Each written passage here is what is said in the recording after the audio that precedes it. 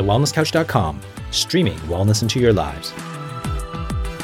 You're listening to Wellness Women Radio with women's health experts Dr. Ashley Bond, the pregnancy and birthing guru, and the queen of hormone imbalances, the period whisperer herself, Dr. Andrea Huddleston. They're raising the bar for women's health by bringing you the most up-to-date health and wellness information to live your best life. Now, on to the show.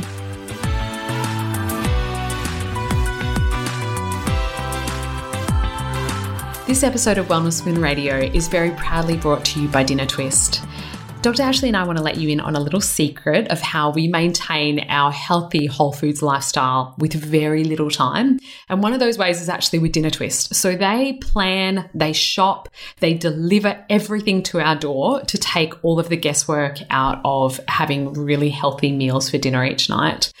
I love Dinner Twist because they are a locally family-owned business here in Perth in Western Australia, and all of their produce is locally sourced and seasonal. So they are really invested in all of their suppliers as well, which is absolutely amazing. Everything is so fresh. Ashley and I both get the Wholesome box, which is naturally gluten and dairy-free as well, and is very consistent with a paleo-type lifestyle as well. So it's, completely consistent with, the way that we want to eat and want to feed our loved ones too. This is also how I tricked Dean into thinking that I can actually cook. So seriously, if I can do it, everybody can, trust me. And their recipes are so delicious. They also have other options apart from the Wholesome box. So they have a family box for bigger size families, an express box if you're really short on time, as well as a vegan box too. Now, we would love to give you the opportunity for you to actually try Dinner Twist and realize how healthy, how delicious, and how fresh it is, but also how much easier this is going to make life as well. So we have a special promo code for you, and that is going to give you $35 off your first box, and that is WWR for Wellness Women Radio. So we would love you to try for yourself. Don't take my word for it, but let me know what you think. Without further ado, ladies, onto the show. Hey there, gorgeous listeners. Thank you so much for joining us today on Wellness Women Radio. I'm Ashley. And I'm Andrea, and thanks again for joining us. And this is my little public service announcement, or actually public service shameless plea maybe. Ladies, stop what you are doing and please go to the iTunes app or iTunes page, and please rate and review Wellness Women Radio, because this is how we do stay in the top of the iTunes charts to reach lots more women. Can you please do that for us? This is episode 201. We hope you enjoyed episode 200. That was super fun for us. And tonight we're just going to roll on from that and continue to ask, or continue to answer really, the questions that have been coming through. And we love them. They're so interesting. Oh, absolutely. And I think it was great because the first episode we had so many questions in front of us. We're like, we could do episodes on so many of these topics. And we've certainly highlighted a bunch of your questions, ladies, that we will actually do entire podcast episodes on. So thank you so much for so many great questions and I guess queries and also directions, with us to figure out what we haven't covered. Sometimes it's just like, haven't we covered that yet? Are you serious? We didn't do that yet. Oh my goodness, I can't believe it. So we've actually identified a couple of things we thought we'd done and we're like, we actually haven't done that. We must have done it in our heads. We had a chat about it or something. I don't know where it went, but the thought was there. We just didn't follow through and actually record something. So thank you very much. How funny is it also when we're like, have we covered this topic? And we literally can't remember, like 200 episodes worth. And sometimes we forget that we've actually covered certain topics already. And there was actually one night, I can't remember what the topic was, but we were both literally researching and preparing our information for it. And it just seemed so familiar. And we both came together and were like, we've actually done this topic before. And we just didn't remember. Yeah. I think that's hilarious. It is funny because it is so many conversations we have on a daily basis as well. So you get a bit of this deja vu feeling of like, I think we've had a chat about that recently. You just asked me a question about podcast apps for mindfulness. And I was like, but I realised I've done a blog for work as well. And I'm like, did we actually talk about it or did I write that blog for work? So I'm not sure. So ladies, we might cover a few things that we've already done tonight, but I think we've pretty much highlighted the questions we haven't covered. We'll just quickly run through some of the ones that will come up in full entire podcast episodes, just so you know that your questions have been heard and we are going to answer them. So some of those will be things like there was a couple of questions related to menstrual hygiene, menstrual cups and things like that. So we'll cover a whole episode just on all your options options. Basically, what are your period options and period hygiene, and the pros and cons of those. Pregnancy, getting pregnant with PCOS, that was a really cool one because we have done a PCOS episode, but we'll talk about pregnancy and PCOS. So that's a whole one for you that are interested in that one. My favourite, we started to talk about pregnancy and birth things. We're like, each of these ones has its own episode. Things like fear of childbirth and how to deal with that. Egg quality, falling pregnant after 40, some great things like that. And, of course, preparation for pregnancy, birth, labour, all of these things that we know so well and love so well. And also, having a discussion with some of the experts in pregnancy, birth and labour, people like Deborah Pascali-Bonaro and Sarah Buckley we're hoping to have on the show, talking about pain-free childbirth and, how to make childbirth, an experience that is memorable for all the right reasons. So we've got lots of those options in terms of what we can talk about in the next few months. So I guess stay tuned for those. We'll be covering a lot of the big topics that way. Tonight, a bunch of short answers. So listen in. We'll have heaps of little questions and lots of little jitty answers to come through. So we are going to cover a lot of different things. It's going to have really, I guess, no groupings of, it's going to bounce all around the place with all different ones. I looked at the variety. I'm like, there's not really a theme here, but we'll go with all the different questions. I think it'd just be fun to hear about all the different things relating to women's health. This is kind of like women's health plus with all the variations on it. It's almost like putting our hand into a hat and pulling out random questions, but I feel like this is the way my brain's working today. So I kind of like that. And it's just a little bit less sort of research content heavy for us, which also is good at, 10 to 9 at night. Bit of fun. So, Andrea, first question, what would you like us to answer? Oh, okay. I'm going to just go from the top. Excuse me. I got too excited. All right. So this one's super easy. Good quality protein powders for women. Okay. I'm going to preface this with saying, remember, you don't get health from a tub. However, if you are using a protein powder because you need to, increase your protein, if you're not having, say, animal protein, or if it's just, it has to happen because it's convenient, then the brands that I like, the one we stock at the practice is from Eden Health Foods, and it's called Ultimate Protein. It's a plant-based one. It's got 3 ingredients. It's super ultra clean and doesn't have a disgusting stevia aftertaste, and it's like really nice and smooth. True Protein is also pretty good, and the No Way Protein from ATP Science is also pretty good. But my favorite is definitely the Ultimate Protein from Eden Health Foods.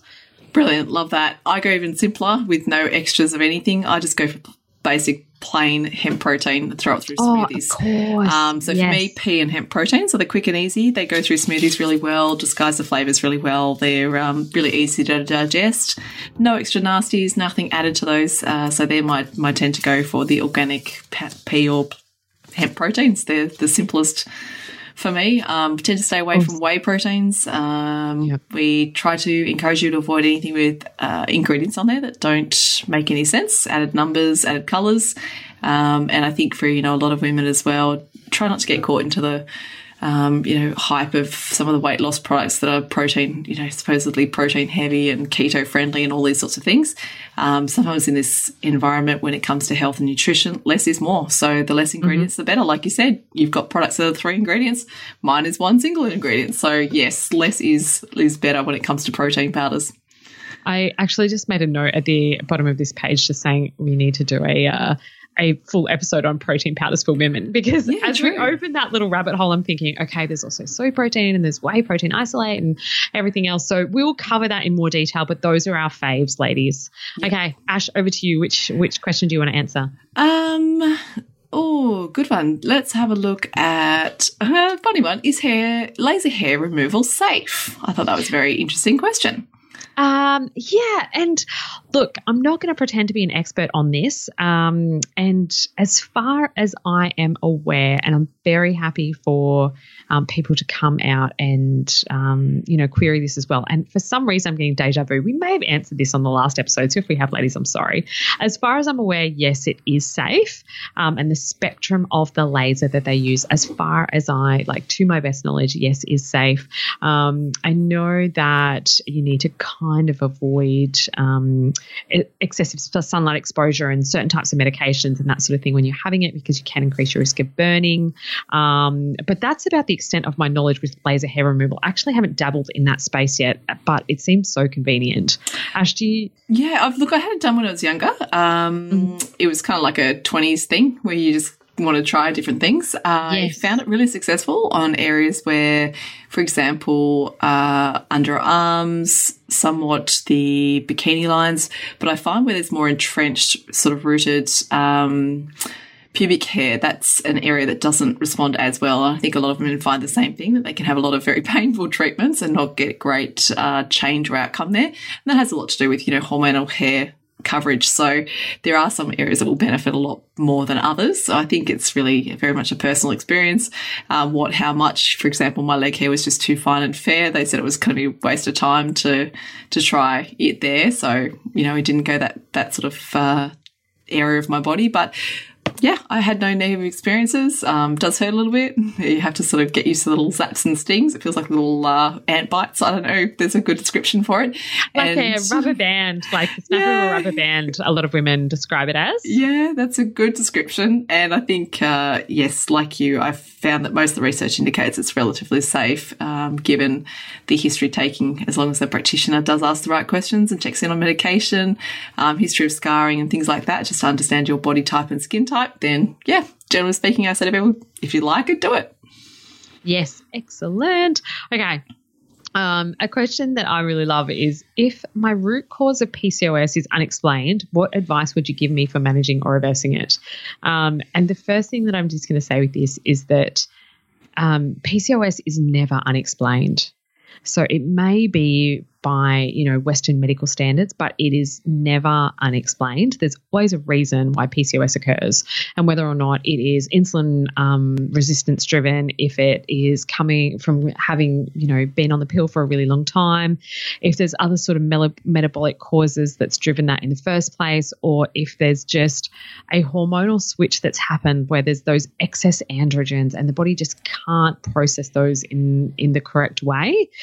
There's always a driver for PCOS, and it's never a lack of oral contraceptives that, or the pill that's causing that in the first place. And what I mean by that is that obviously the most common treatment for PCOS is oral contraceptives and metformin. So it's not a lack of those in the body that makes PCOS sort of just magically occur. So I would really encourage the person who sort of asked this question is to really think back and look at when their symptoms of PCOS actually started to come on and what was happening in the time leading up to that, whether it was years or months, and what their hormonal signals were doing, because there would have been hints before the actual full-blown onset of the PCOS that would explain that. Ash, I know that obviously you and you're super candid about this, talking about PCOS and your journey with it as well. And for you, can you sort of look back through your history and go, okay, this is where I feel like my hormones started to go off track? Oh, 100%. And I think if women are really honest with themselves, they realise that when you understand root cause is insulin resistance, full stop, then we can start to unpack the lifestyle that led to that point. And if we can be really truthful and honest with ourselves, we can see the pattern. But sometimes we don't even know it was a pattern because it was normalized. The way we ate, what we did, how we did it was very normal for that point in our life. And it was the cascade. It was the setup point for everything that came after that. Hence the reason PCOS can take a long time to heal. It's not as simple as just saying, great, I'm going to go on the pill or I'm going to quit this. It's actually a recovery process. And in order to help that, you have to take a full approach in regards to lifestyle. So I'm with you. I don't actually think it's ever unexplained. And I really get very frustrated when people are told, oh, they don't know why it happens. I've just got PCOS. It's like, really? That's interesting, because that's not root cause approach, as we always talk about. So yes, if you have got PCOS and you don't know why, then I would say, like I was told back then all those years ago by a very intelligent person, he just said to me, he said, I'm only going to say 2 words: insulin resistance. Learn all you can about it and you will understand why you have PCOS. And gosh, it was a rabbit hole to go down, but it was a wonderful one to really understand that It didn't happen by accident. It wasn't genetic. It was a response to my lifestyle, and it also was exciting and empowering because I had absolute control to change that. But that was a choice. That became a choice. I could put my head in the sand and I could choose to continue to live the lifestyle I had been living, which got me where I was, or I could take a radical shift in thinking and change the way I did things. So obviously I chose the radical shift, and I'm really grateful for that. And I know that sounds maybe a little bit oversimplistic to some people, and that is that driver of insulin resistance. But then the trigger for other people might be the inflammation that comes from, say, that insulin resistance, or it could be an adrenally driven problem at the same time. There's always a cause.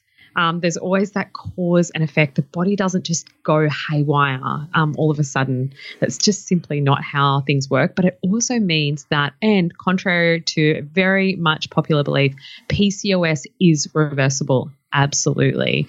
I can't remember if we've done podcasts on that, but we will revisit that and really clearly with step-by-step guides as to the things that we recommend for our patients when that is the case. Yeah, the last time we did it was 4 years ago, so it's definitely time for an update. There's some great information out there. There's some really, new shifts in thinking and some great new descriptions and understandings. So I think it's definitely one for us to put onto a full podcast, because we can certainly revisit that one and open the door into more conversations about it. Absolutely. Okay, Ash, what's your next question? I'm going to jump down to, let's have a chat about our, what book, they asked for a book. I'm like, not one book, but what books do you recommend for a first-time pregnancy? What are your favourites? Let's have a chat about that. Look, I love Gentle Mothering, Gentle Birth by Sarah Buckley. Just a great insight into natural, birth and pregnancy, and this empowering belief that we have everything we need in us to birth our children well. And that's sometimes a reminder we need, particularly if we've got experiences around us regarding more traumatic birth experiences or stories, whether it be from our parents or from friends or family that might instill that idea that birth is dangerous, harmful and high risk, and therefore we need an obstetrician to cut our child out. So I like it because it helps to just undo some of the programming we've all received in regards to the scary painful birth that we see on television with women lying on their back screaming with their legs open. So it's a nice... That was Gentle Mothering and Gentle Birth with Sarah Buckley. Yes. Awesome. So that's a great one. And I hope I said that. Gentle Mothering, Gentle Birth. Oh gosh, I've just gone blank on that. But yes, I'm pretty sure it is. And my other ones, of course, like Ina May's Guide to Childbirth. Ina May Gaskin is well known in the midwifery circles, and she obviously talks a lot about this, and her fundamental belief that women are amazing and incredible is really empowering. It really makes you excited that, medicalised births are not the go-to unless there's an absolute medical need. It should be the last resort, and that's pretty exciting. Look, some of her criticisms for hospitals and doctors can push people. So, I think it's worth having that opportunity to explore your own thoughts and feelings around it, because when we get an opinion or an idea that's contrary to our own, it's nice to just understand where our own biases come from. So I found some of her stuff challenged me in the beginning, and it helped me understand what I want, what I believe in, and that's sometimes a really nice thing as well. Love. Monga Method, so hypnobirthing. That book's fantastic. Calm Birth as well has a book written for that one as well. Gosh, I have got so many on my shelf, it's insane. I've probably got too many. It would confuse everyone. There are a couple of my favourites. Oh, I love it. Just as kind of a general all-rounder, I really love Well-Adjusted Babies. Of course. By Dr. Jennifer Barham-Floriani. I also like the ones from, I'm pretty sure it's Francesca Nation. That's like the natural way to better babies, natural way to better pregnancy, natural way to better birthing, I think. They're all really lovely. But that's a huge stack there, guys. So I hope you had a pen and paper ready, and you've got some homework there. Sometimes as well, just having little planning forward for the life after birth. So Pregnancy, Birth and the Newborn by Penny Sigmund is fantastic. The Fourth Trimester is another book that's fantastic. Again, Intuitive Birthing, Birthing from Within by Pam England, and I think, just looking at my shelf here, Rob Horowitz is a great one as well. So these are just some of the ones that we have sourced out.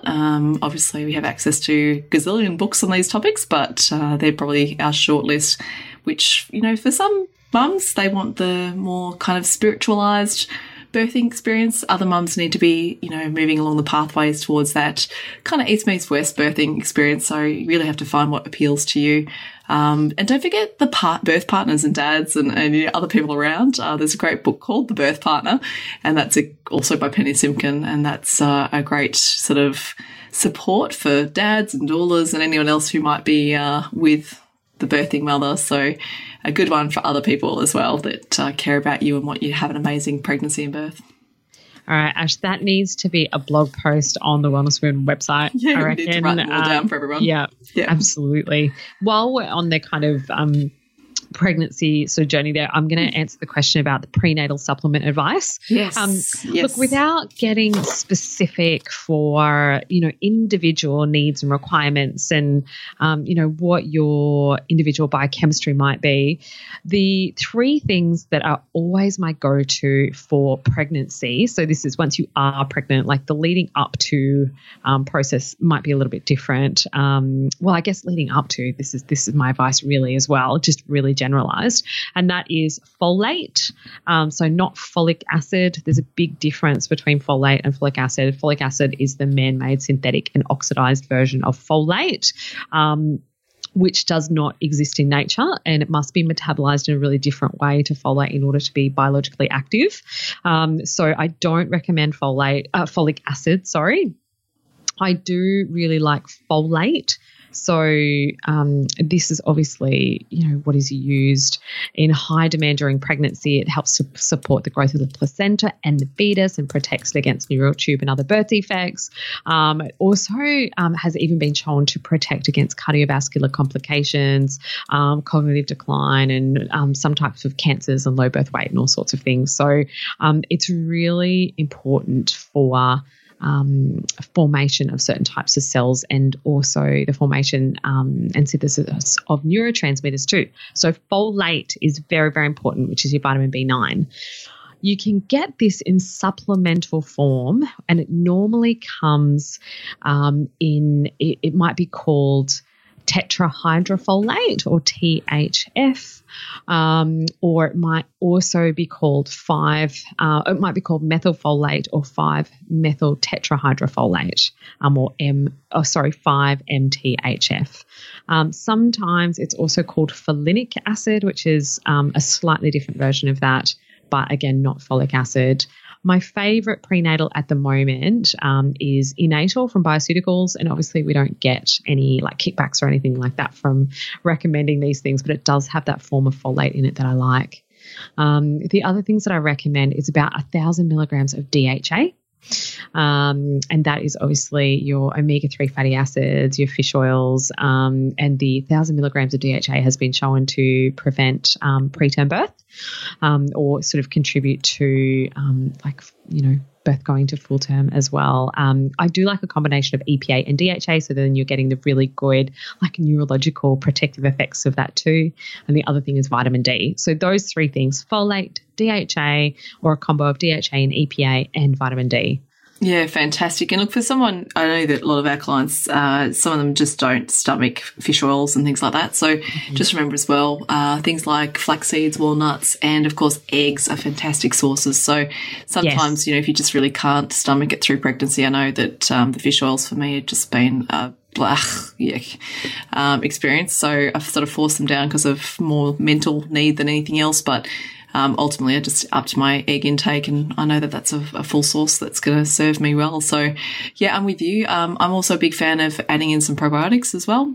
Yes, absolutely. Microbiome support there, and that obviously, can be through supplementary, so taking direct supplements, or we can be looking at any of the fermented food sources.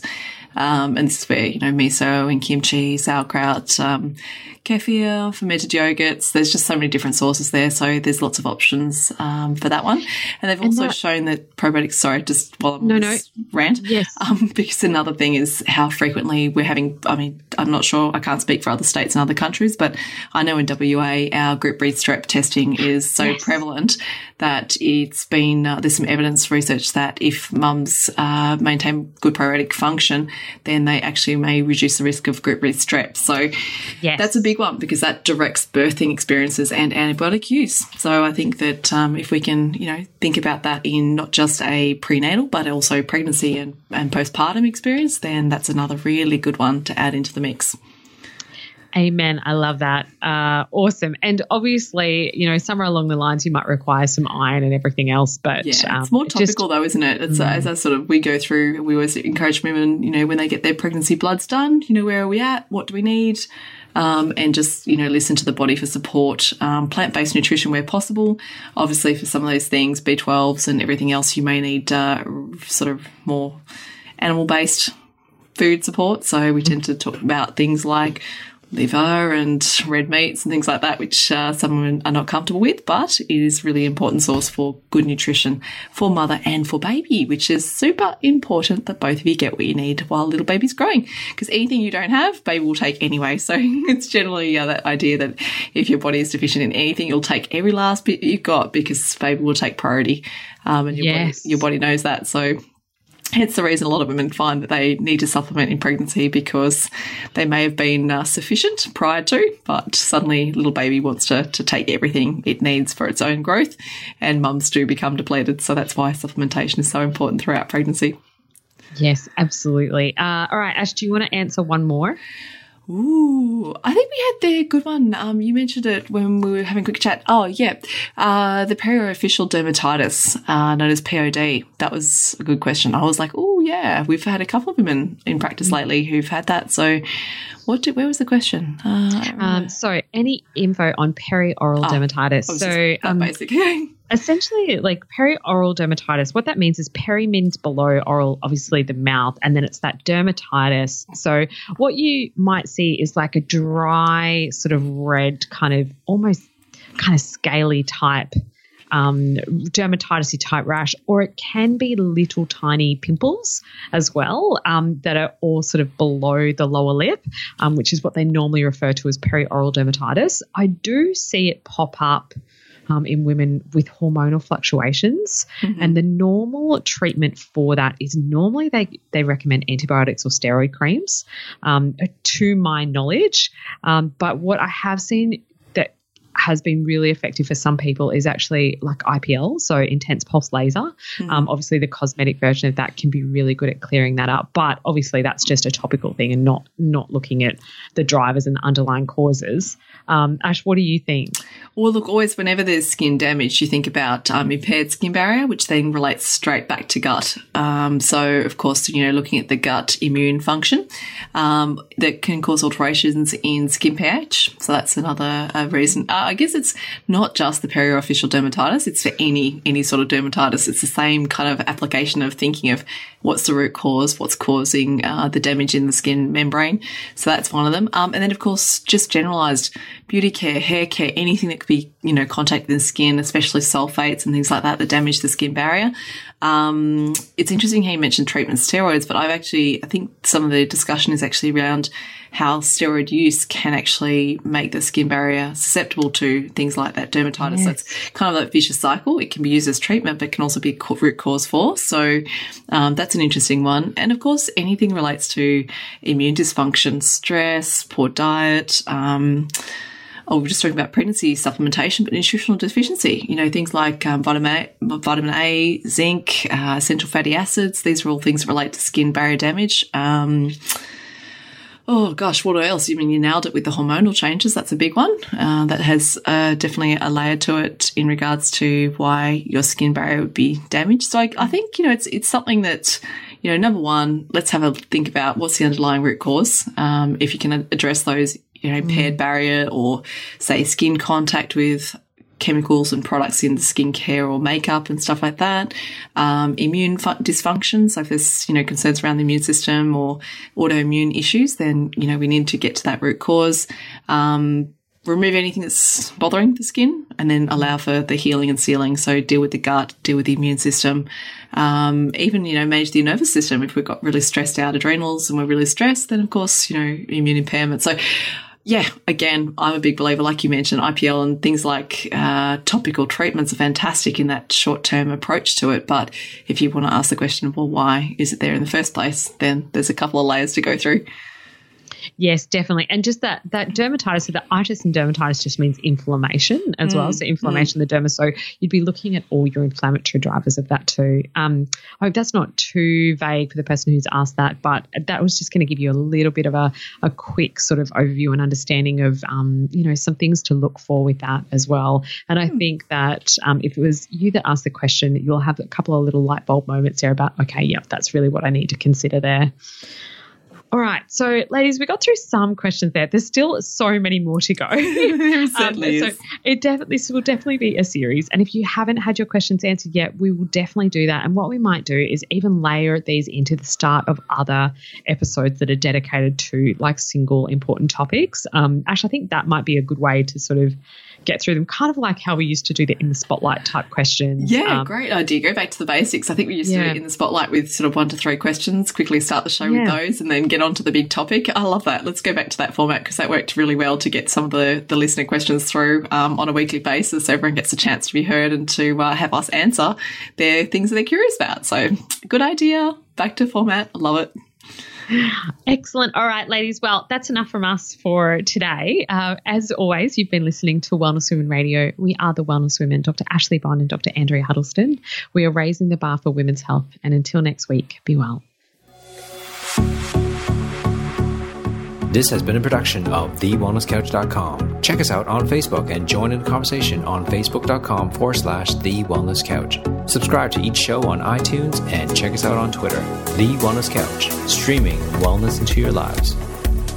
Whilst the Wellness Couch presenter endeavor to provide accurate and helpful information to their listeners, these podcasts cannot take into account individual circumstances and are not intended to be a substitute for health and medical advice from a qualified health professional. You should always seek the advice of a qualified health professional before acting on any of the information provided by any of the Wellness Couch podcasts.